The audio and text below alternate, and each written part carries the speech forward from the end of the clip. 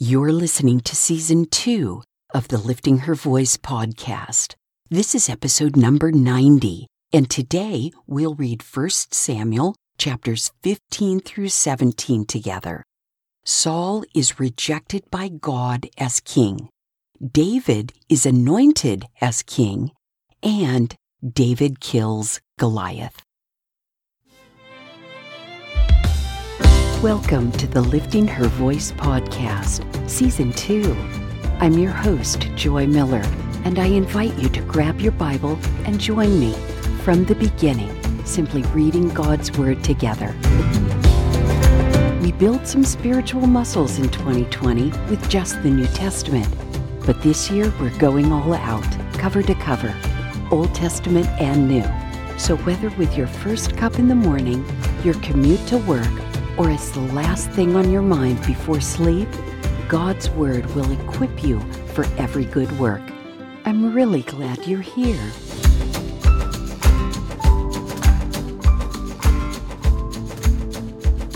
First Samuel, chapter 15.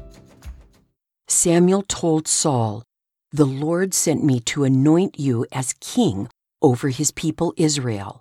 Now listen to the words of the Lord. This is what the Lord of armies says.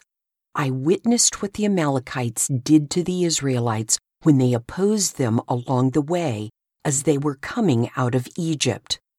Now go and attack the Amalekites and completely destroy everything they have. Do not spare them. Kill men and women, infants and nursing babies, oxen and sheep, camels and donkeys." Then Saul summoned the troops and counted them at Telaim, 200,000 foot soldiers and 10,000 men from Judah. Saul came to the city of Amalek and set up an ambush in the wadi. He warned the Kenites, "Since you showed kindness to all the Israelites when they came out of Egypt, go on and leave. Get away from the Amalekites, or I'll sweep you away with them." So the Kenites withdrew from the Amalekites. Then Saul struck down the Amalekites from Havilah all the way to Shur, which is next to Egypt. He captured King Agag of Amalek alive, but he completely destroyed all the rest of the people with the sword. Saul and the troops spared Agag and the best of the sheep, goats, cattle, and choice animals, as well as the young rams and the best of everything else. They were not willing to destroy them, but they did destroy all the worthless and unwanted things. Then the word of the Lord came to Samuel. "I regret that I made Saul king, for he has turned away from following me and has not carried out my instructions." So Samuel became angry and cried out to the Lord all night. Early in the morning, Samuel got up to confront Saul, but it was reported to Samuel Saul went to Carmel, where he set up a monument for himself. Then he turned around and went down to Gilgal. When Samuel came to him, Saul said, "May the Lord bless you. I have carried out the Lord's instructions." Samuel replied, "Then what is this sound of sheep, goats, and cattle I hear?" Saul answered, "The troops brought them from the Amalekites and spared the best sheep, goats, and cattle in order to offer a sacrifice to the Lord your God, but the rest we destroyed." "Stop!" exclaimed Samuel.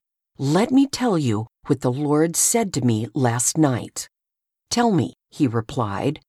Samuel continued, "Although you once considered yourself unimportant, haven't you become the leader of the tribes of Israel?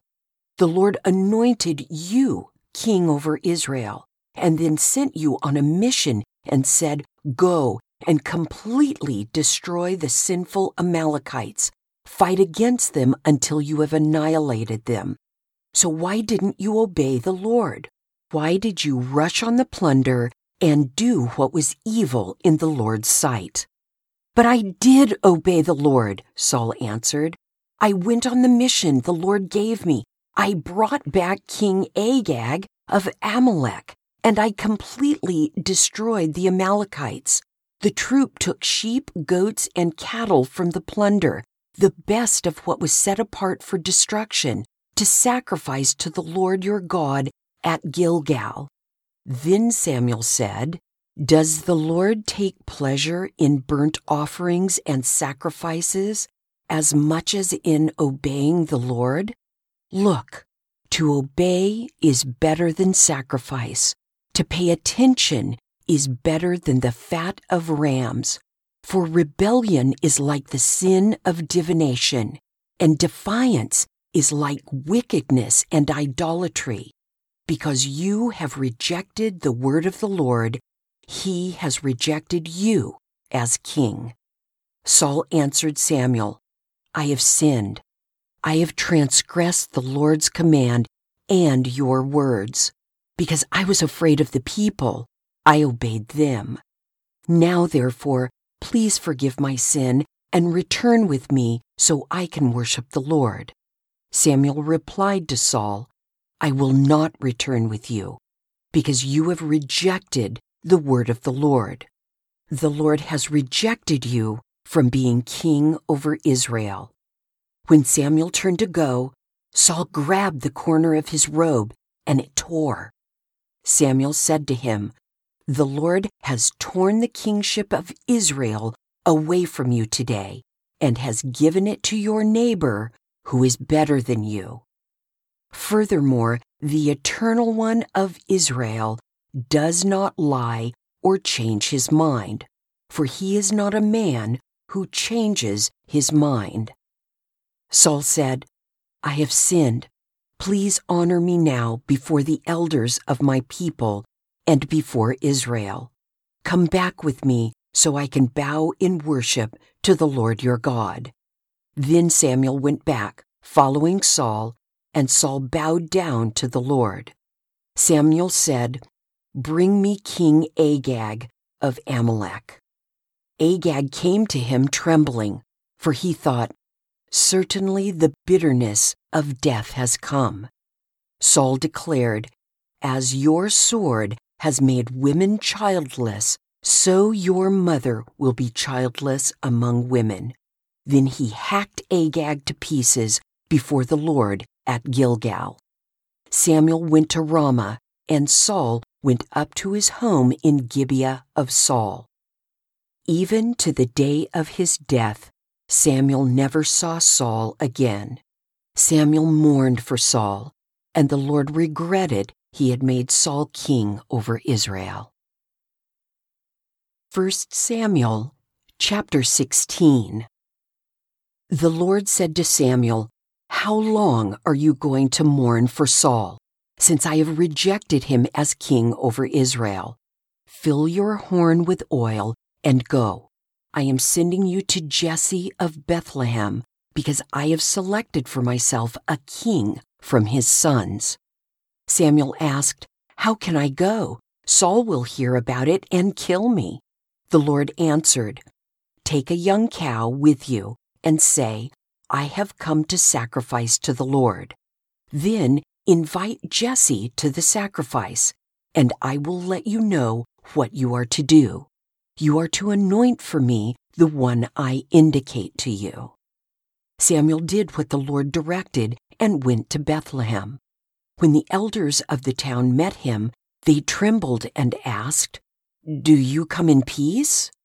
"In peace," he replied. "I've come to sacrifice to the Lord. Consecrate yourselves and come with me to the sacrifice." Then he consecrated Jesse and his sons and invited them to the sacrifice. When they arrived, Samuel saw Eliab and said, "Certainly the Lord's anointed one is here before him." But the Lord said to Samuel, "Do not look at his appearance or his stature, because I have rejected him. Humans do not see what the Lord sees, for humans see what is visible, but the Lord sees the heart." Jesse called Amminadab and presented him to Samuel. "The Lord hasn't chosen this one either," Samuel said. Then Jesse presented Shammah, but Samuel said, "The Lord hasn't chosen this one either." After Jesse presented 7 of his sons to him. Samuel told Jesse, "The Lord hasn't chosen any of these." Samuel asked him, "Are these all the sons you have?" "There is still the youngest," he answered, "but right now he's tending the sheep." Samuel told Jesse, "Send for him. We won't sit down to eat until he gets here." So Jesse sent for him. He had beautiful eyes and a healthy, handsome appearance. The Lord said, "Anoint him, for he is the one." So Samuel took the horn of oil and anointed him in the presence of his brothers, and the Spirit of the Lord came powerfully on David from that day forward. Then Samuel set out and went to Ramah. Now the Spirit of the Lord had left Saul, and an evil spirit sent from the Lord began to torment him. So Saul's servants said to him, "You see that an evil spirit from God is tormenting you. Let our Lord command your servants here in your presence to look for someone who knows how to play the lyre. Whenever the evil spirit from God comes on you, that person can play the lyre, and you will feel better." Then Saul commanded his servants, "Find me someone who plays well and bring him to me." One of the young men answered, "I have seen a son of Jesse of Bethlehem who knows how to play the lyre. He is also a valiant man, a warrior, eloquent, handsome, and the Lord is with him." Then Saul dispatched messengers to Jesse and said, "Send me your son David, who is with the sheep." So Jesse took a donkey loaded with bread, a wineskin, and 1 young goat, and sent them by his son David to Saul. When David came to Saul and entered his service, Saul loved him very much, and David became his armor-bearer. Then Saul sent word to Jesse, "Let David remain in my service, for he has found favor with me." Whenever the Spirit from God came on Saul, David would pick up his lyre and play, and Saul would then be relieved, feel better, and the evil spirit would leave him. 1 Samuel chapter 17. The Philistines gathered their forces for war at Socoh in Judah and camped between Socoh and Azekah in Ephraim's Damim. Saul and the men of Israel gathered and camped in the valley of Elah. Then they lined up in battle formation to face the Philistines. The Philistines were standing on one hill, and the Israelites were standing on another hill, with a ravine between them. Then a champion named Goliath from Gath came out from the Philistine camp. He was 9 feet 9 inches tall, and wore a bronze helmet and bronze scale armor that weighed 125 pounds. There was bronze armor on his shins, and a bronze javelin was slung between his shoulders. His spear shaft was like a weaver's beam, and the iron point of his spear weighed 15 pounds. In addition, a shield-bearer was walking in front of him. He stood and shouted to the Israelite battle formations. "Why do you come out to line up in battle formation?" he asked them. "Am I not a Philistine, and are you not servants of Saul? Choose one of your men and have him come down against me. If he wins in a fight against me and kills me, we will be your servants. But if I win against him and kill him, then you will be our servants and serve us." Then the Philistines said, "I defy the ranks of Israel today. Send me one of your men so we can fight each other." When Saul and all Israel heard these words from the Philistine, they lost their courage and were terrified. Now David was the son of the Ephrathite from Bethlehem of Judah named Jesse. Jesse had 8 sons, and during Saul's reign was already an old man.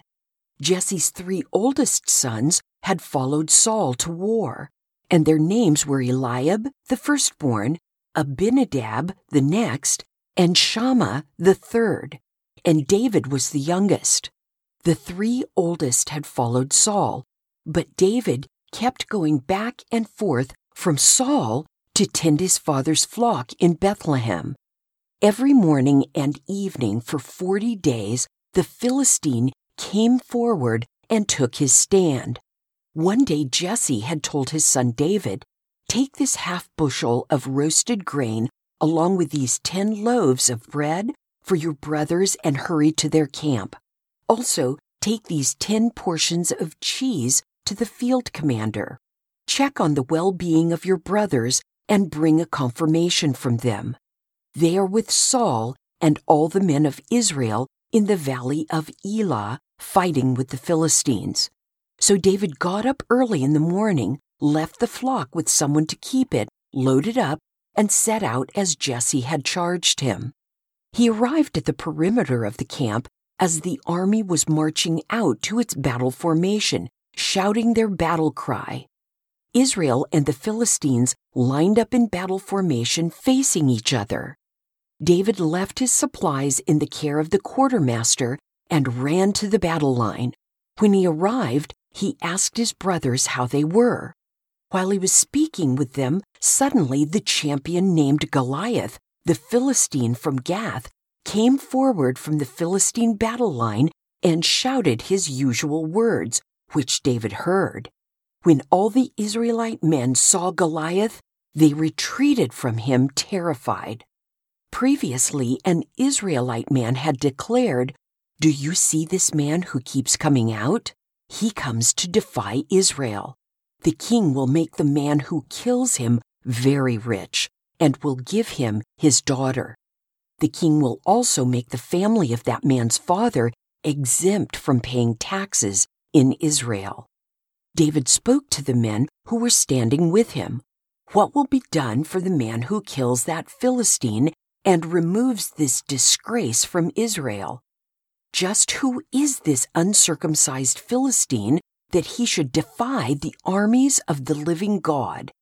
The troops told him about the offer, concluding, "This is what will be done for the man who kills him." David's oldest brother Eliab listened as he spoke to the men, and he became angry with him. "Why did you come down here?" he asked. "Who did you leave those few sheep with in the wilderness? I know your arrogance and your evil heart. You came down here to see the battle." "What have I done now?" protested David. "It was just a question." Then he turned from those beside him to others in front of him and asked about the offer. The people gave him the same answer as before. What David said was overheard and reported to Saul, so he had David brought to him. David said to Saul, "Don't let anyone be discouraged by him. Your servant will go and fight this Philistine." But Saul replied, "You can't go fight this Philistine. You're just a youth, and he's been a warrior since he was young." David answered Saul, "Your servant has been tending his father's sheep. Whenever a lion or a bear came and carried off a lamb from the flock, I went after it, struck it down, and rescued the lamb from its mouth. If it reared up against me, I would grab it by its fur, strike it down, and kill it. Your servant has killed lions and bears. This uncircumcised Philistine will be like one of them, for he has defied the armies of the living God." Then David said, "The Lord who rescued me from the paw of the lion and the paw of the bear will rescue me from the hand of this Philistine." Saul said to David, "Go, and may the Lord be with you." Then Saul had his own military clothes put on David. He put a bronze helmet on David's head and had him put on armor. David strapped his sword over the military clothes and tried to walk, but he was not used to them. "I can't walk in these," David said to Saul. "I'm not used to them." So David took them off. Instead, he took his staff in his hand and chose 5 smooth stones from the wadi and put them in the pouch in his shepherd's bag. Then, with his sling in his hand, he approached the Philistine. The Philistine came closer and closer to David, with the shield-bearer in front of him. When the Philistine looked and saw David, he despised him because he was just a youth, healthy and handsome. He said to David, "Am I a dog that you come against me with sticks?" Then he cursed David by his gods. "Come here," the Philistine called to David, "and I'll give your flesh to the birds of the sky and the wild beasts." David said to the Philistine, "You come against me with a sword, spear, and javelin, but I come against you in the name of the Lord of armies, the God of the ranks of Israel. You have defied him. Today the Lord will hand you over to me. Today I'll strike you down, remove your head, and give the corpses of the Philistine camp to the birds of the sky and the wild creatures of the earth. Then all the world will know that Israel has a God, and this whole assembly will know that it is not by sword or by spear that the Lord saves, for the battle is the Lord's. He will hand you over to us." When the Philistine started forward to attack him, David ran quickly to the battle line to meet the Philistine. David put his hand in the bag, took out a stone, slung it, and hit the Philistine on his forehead. The stone sank into his forehead, and he fell face down to the ground. David defeated the Philistine with a sling and a stone. David overpowered the Philistine and killed him without having a sword. David ran and stood over him. He grabbed the Philistine's sword, pulled it from its sheath, and used it to kill him. Then he cut off his head. When the Philistines saw that their hero was dead, they fled. The men of Israel and Judah rallied, shouting their battle cry, and chased the Philistines to the entrance of the valley and to the gates of Ekron. Philistine bodies were strewn all along the Shearaim road to Gath and Ekron.